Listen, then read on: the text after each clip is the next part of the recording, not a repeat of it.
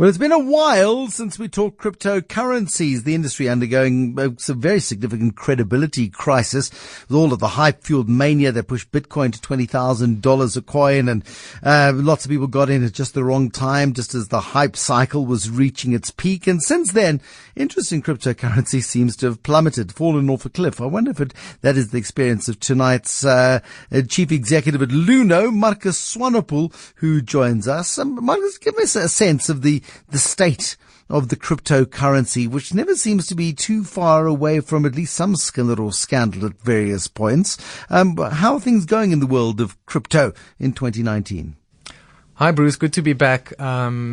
Yes, I think I literally just got off a plane from San Francisco and Silicon Valley. And I think when we look at the crypto industry, it's important for people to kind of take a step back and look at the longer term view and what exactly is going on. So strangely enough, I think the sentiment for the industry, certainly by the insiders in the industry and a lot of other players, is actually the highest it's been in many, many years. I think there's a bit of a fixation always on the price. And of course, the price is one data point to measure traction in the industry. But that cycle that you mentioned, we've seen at least 13 of those cycles up, down, up, down. But if you take a step back and you look at what's happened over the last 5 to 10 years, really, it's actually been a tremendous success from an adoption point of view, from a scaling point of view. Of course, there's always going to be short-term growing pains with any new technology. So we're very optimistic, to be honest.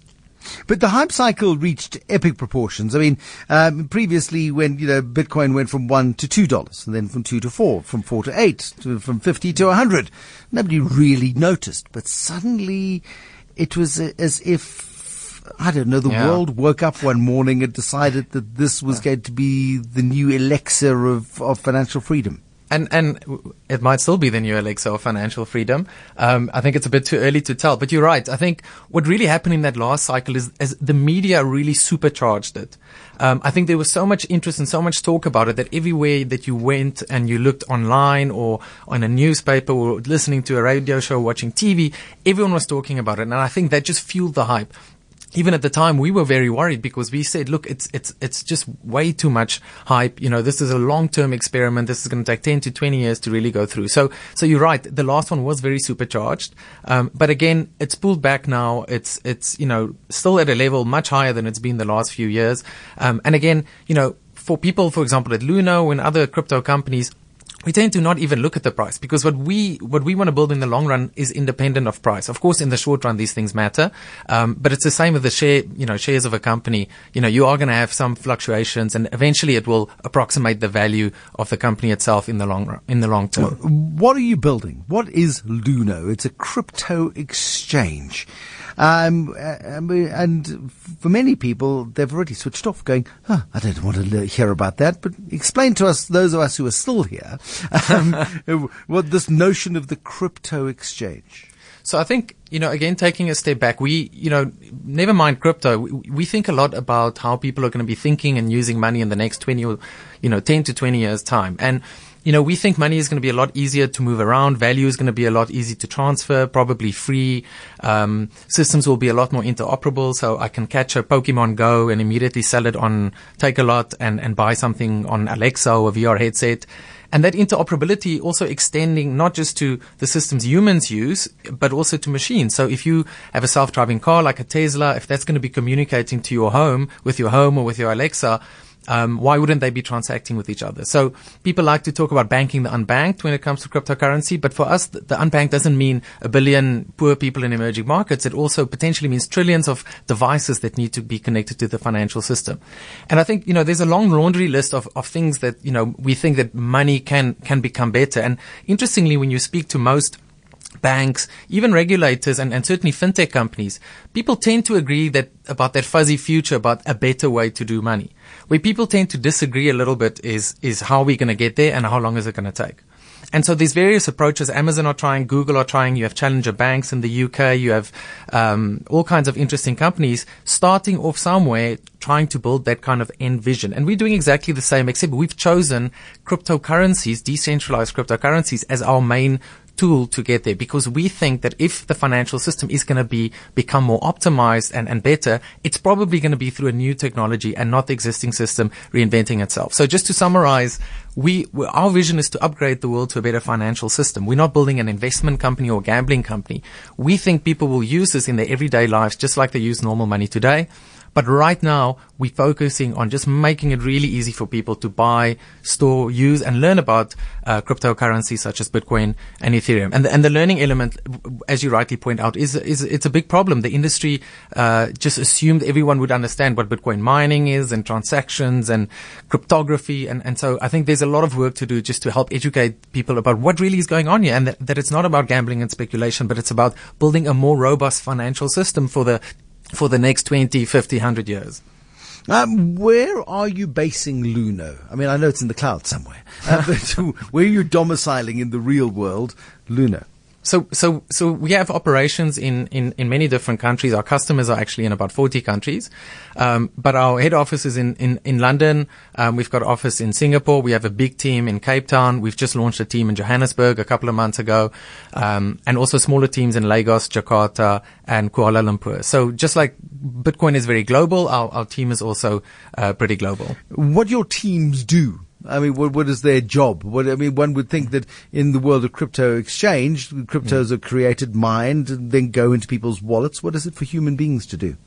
So there's a lot of work to do. And as you know, a lot of it comes down to the education part that you mentioned. So obviously most of the company are software engineers. We've got some of the most talented engineers in South Africa working for us, that build the products so that you can download the app and you can buy and sell, and a lot of that work going into making sure that it's stored securely.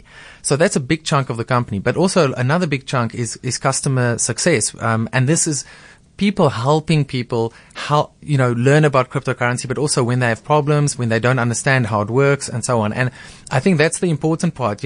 If it's such a new technology, people still want that human element and someone to talk to. And so we've, for example, launched live chat so that in the product you can chat live with someone to help you along the way. So we sometimes think of it as akin to a spaceship that, is about to go to the moon, and everyone, you're a customer and you're kind of excited to go to the moon, but you're also a little bit scared. And so we have this technology and product team that build the ship itself. And then we have the team that kind of help people that are like the stewardesses or the stewards on the flight. And we say, come with us on this journey. We'll help you. Yes, this plane might shake a little bit. We might lose an engine here or there, but we'll get there safely in the end. And that's what we do. Are you a South African company? Or are you a global company? What are you? We're a global company. So depending on which part of the operations, will depend on where that is. But a lot of people are in London and South Africa and Singapore. I mean, you are South African. Yes. You are the chief executive at Luno, the founder. You've worked in private equity. You've worked in investment banking and consumer banking on different continents. You worked at Standard Chartered, Morgan Stanley. You've got an MBA. You're a chartered accountant. You are a chartered financial analyst. Couldn't you get a proper job? I think in hindsight, That's so horrible. Sorry. My Tourette's kicked in. Yes. It's okay. But, I think in hindsight, I think South Africans tend to obsess a little bit about degrees and things behind their name. And I think we inherited that from the Germans. And so when you're young, that's the type of things that you care about. But I guess I'm curious and I'm inquisitive and I've always wanted to learn more about finance and money. And at the same time, I was interested in technology since an early age. So that's all kind of just culminated together. But I think, the one thing, you mentioned the Bitcoin price as kind of a measure of the industry. The other thing that people don't see is the quality of talent coming into our industry. And the amount of people that are from the top companies in the world. I mean, we're hiring people from Google and Amazon and the top fintech companies in Europe and big law firms and big banks all over South Africa and Europe and Southeast Asia. And when that big wave happened, you saw a lot more talent coming into the industry. But the interesting thing is, even after the price subsided, that wave of talent kept on coming in. And even when I was in Silicon Valley last week, it's the employer of choice for many young smart people. So if you use human capital as a proxy for success in the industry, then things are really being set up for success, because you have some of the best people in the world that are getting together, rallying around this mission and really wanting to change things. And that in itself is creating a lot of momentum. How good are we, I say we as in South Africans, in the world of crypto, in the world of tech, in the world of code? You say you've got a big operation in Cape Town, you're starting up in Gauteng as well. I mean, do we box against the best?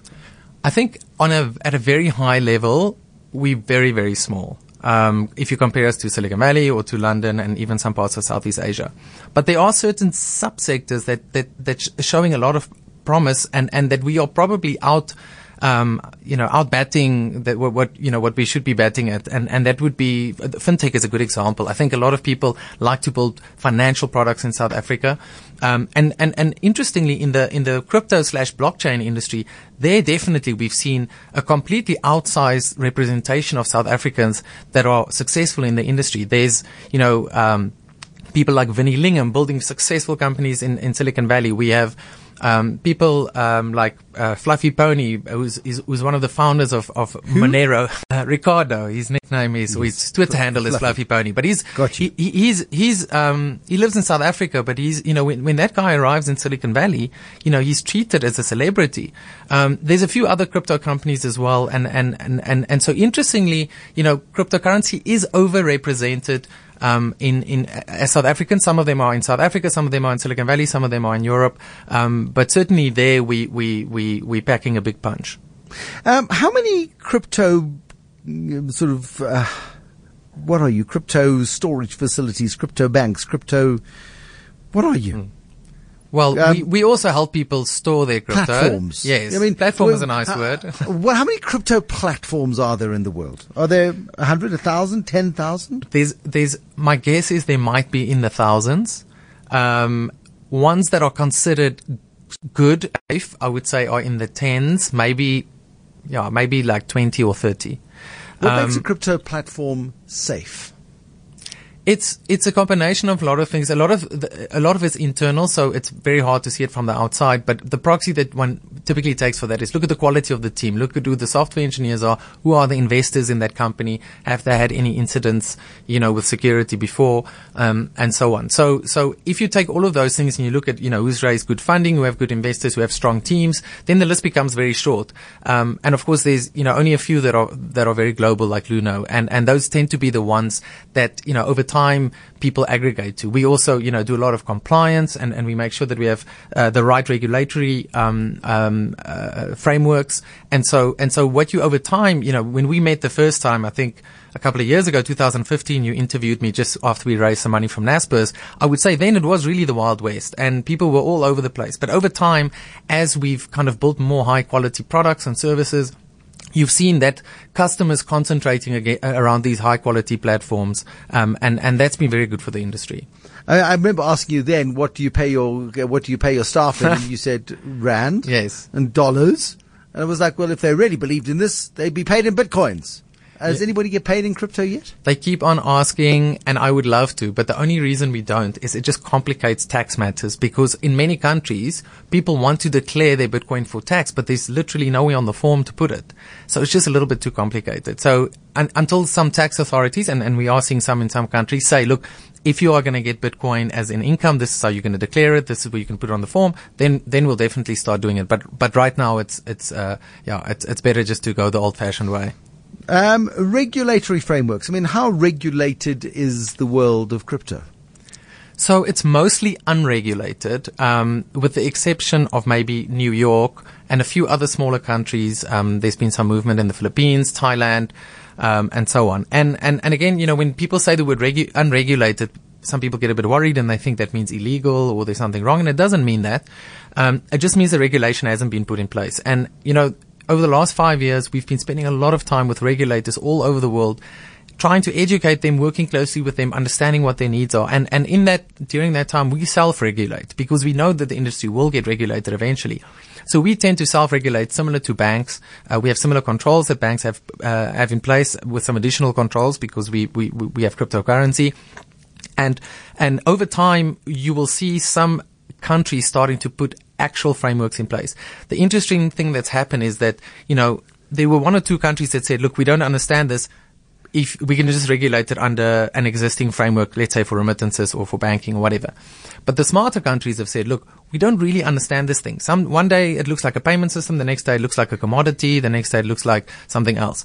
So why don't we just wait and just see where this whole thing comes out?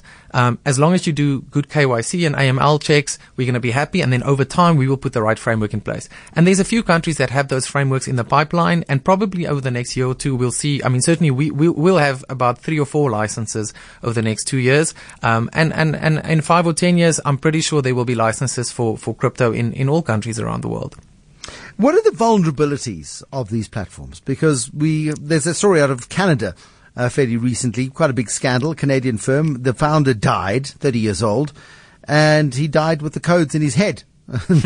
Nobody'd written these blooming things down. I think when they managed finally to crack some of the wallets where cryptos were supposedly stored, a lot of the wallets were empty. That sort of PR is not good for you or the industry as a whole. Yes, it's very unfortunate because if I can put that in perspective, if, the size of our operations and our company, it's similar to someone walking down the street and they have an option of walking into a big bank like Standard Bank, or there's someone standing with a table outside saying, do you want to not rather trust me with your money? And then someone going and saying, oh, well, I'm just going to give you the money. And that's the difference between the scale of operation. So it's unfortunate that company managed to get people to trust them to give that money. Because the way we store the keys and most of the other big crypto platforms is with processes that are completely independent of individuals or people having to remember things. These, I think I explained last time, but the one, big surprise for a lot of people about cryptocurrency, even though it's meant to be this, online currency for the world, most of it is actually stored offline. And we store it offline in bank vaults on multiple continents. And it's a bit like in the movies when someone wants to fire a nuclear weapon, you need these, multiple access codes and they bring all the codes together and then they pull 3 or 4 switches together. It's similar to that. You can't just have access to one vault. You need to go to multiple vaults and bring all those keys together. And that's how you can actually access the crypto. So it's very sophisticated stuff that we and other platforms do. It's just a little bit unfortunate that everyone doesn't do it like that. But again, I think over time people will do a lot more due diligence and these things. I mean, it's already happening a lot less than it happened like 3 or 4 years ago. This time last week I was chatting to Kim Reed at Takealot, and they're 8 years old and they still haven't made a profit. Are your funders deep-pocketed and patient? They are very deep-pocketed and very patient because we all know this is a very long-term journey, but at the same time, we run a very, very lean operation. In that sense, we operate more like Amazon. And so we haven't actually been that pressured. We've had quarters where we've turned a profit. We take that money and we reinvest it immediately into building better customer experience and better products and so on. So the business model is actually very, very sound. And, it's a very different business model from like the likes of a Uber or e-commerce. It's not a commoditized product. People aren't shopping just on price. People shop on trust and reliability. So I think it's a very different business model than you see from some of these big Silicon Valley companies that needed to raise billions and billions to achieve their goals. With us, we don't need that much money to kind of build what we need to build. Do you still have Naspers in your funding stable? Yes, they're still one of our larger investors. And what's their game? I mean, are they invested in crypto in other parts of the world? Are you their only crypto play that you're aware of? They have also invested in other companies. I know what has been publicly disclosed. They invested in a crypto company in the Philippines. They've actually since sold that business to a really good acquirer. And they've also invested in something called Backed. Backed is really, it's the New York Stock Exchange and that have actually opened an institutional grade Bitcoin market that they're going to launch later this year. And that's a very, very exciting development. Institutional grade Bitcoin market. It's the first bit of jargon you've used that I've lost you on. Okay. So one, there's a lot of interest from large institutions to participate in Bitcoin. And when I mean large institutions, I mean things like, big endowment funds in the US, big hedge funds, because a lot of people see it as an asset class that they want to participate in. But for many of them, it's very hard to access it. Like a big, a $20 billion hedge fund is going to struggle to kind of download the Luno app and then, buy billions of dollars of Bitcoin on Luno. And so they need platforms that can handle those volumes, but at the same time also platforms that are regulated. So it's easier for them to trade on something that they already know, something like the New York Stock Exchange, or for example with Fidelity. Fidelity works with a lot of these customers, and they've just launched a storage solution for cryptocurrency. So that's really an entirely new market segment that things like Bakkt and Fidelity are going to open up with huge amounts of money sitting on the sidelines that want to come into this industry. And that's a very exciting prospect for the industry over the next few years. Kristen Benoni says, when I Google the price of Bitcoin, the price appears to be quite a lot lower than quoted on the Luno platform. Why is that? So it depends on which country. I'm assuming he's looking in South Africa. So first of all, when you Google even, a normal exchange rate, what you see on Google is not what you're going to see at the airport. So there are differences. The price in South Africa tends to trade at a slight premium to other markets. And the most common, answer for that is that it's probably because of capital controls. So, the price people tend to arbitrage the Bitcoin price all over the world and buy in one country and sell in another country. But because it's a little bit difficult to move rands in and out of South Africa, you tend to see a little bit of a premium in South Africa. And that's the most reasonable explanation we found and we believe it to be the case. Chris, I hope that answers your question. You've raised $13 million since you launched in 2015. That's proper money. It's 200 million rand or thereabouts. You've had an A and a B round. You've got 2 million customer wallets or 2 million customers, individual customers in 40 countries. Are you in line to be a gorilla in this industry, do you think? Well, we're planning to build a platform that 1 billion people will be able to use by 2030. So the ambition is very high. And, there's very few industries in the world that can legitimately even think of things like that. If you are in e-commerce or ride sharing, you have to build all this infrastructure, physical infrastructure and so on. So for us to say, look, we want to build something of massive scale to really improve people's lives, that's a very realistic thing to do. So that's the ambition. It's very big, but having said that, we're very much at the early stage of the journey. A lot of people talk about crypto almost as if it's done or we've seen it all. And we're really just at the start of this entire industry and all the innovation that's going to come with it. So yes, the ambition is very high, but we have a long way to go. But we have, a team of over 200 people that are super passionate about the industry and about our customers and working really hard every day, to make that dream a reality. Marcus Swanepoel, lovely to have you again. Thank you so much for coming in. Chief Executive at Luno, a growing cryptocurrency platform, South African origins, but globalized and doing some very interesting things. Thank you for explaining it to us. Marcus Swanepoel at Luno. The Money Show with Bruce Whitfield was brought to you by Absa Corporate and Investment Banking, bringing you award-winning trade and working capital funding solutions to unlock the full potential of your business story. Absa is a registered FSP.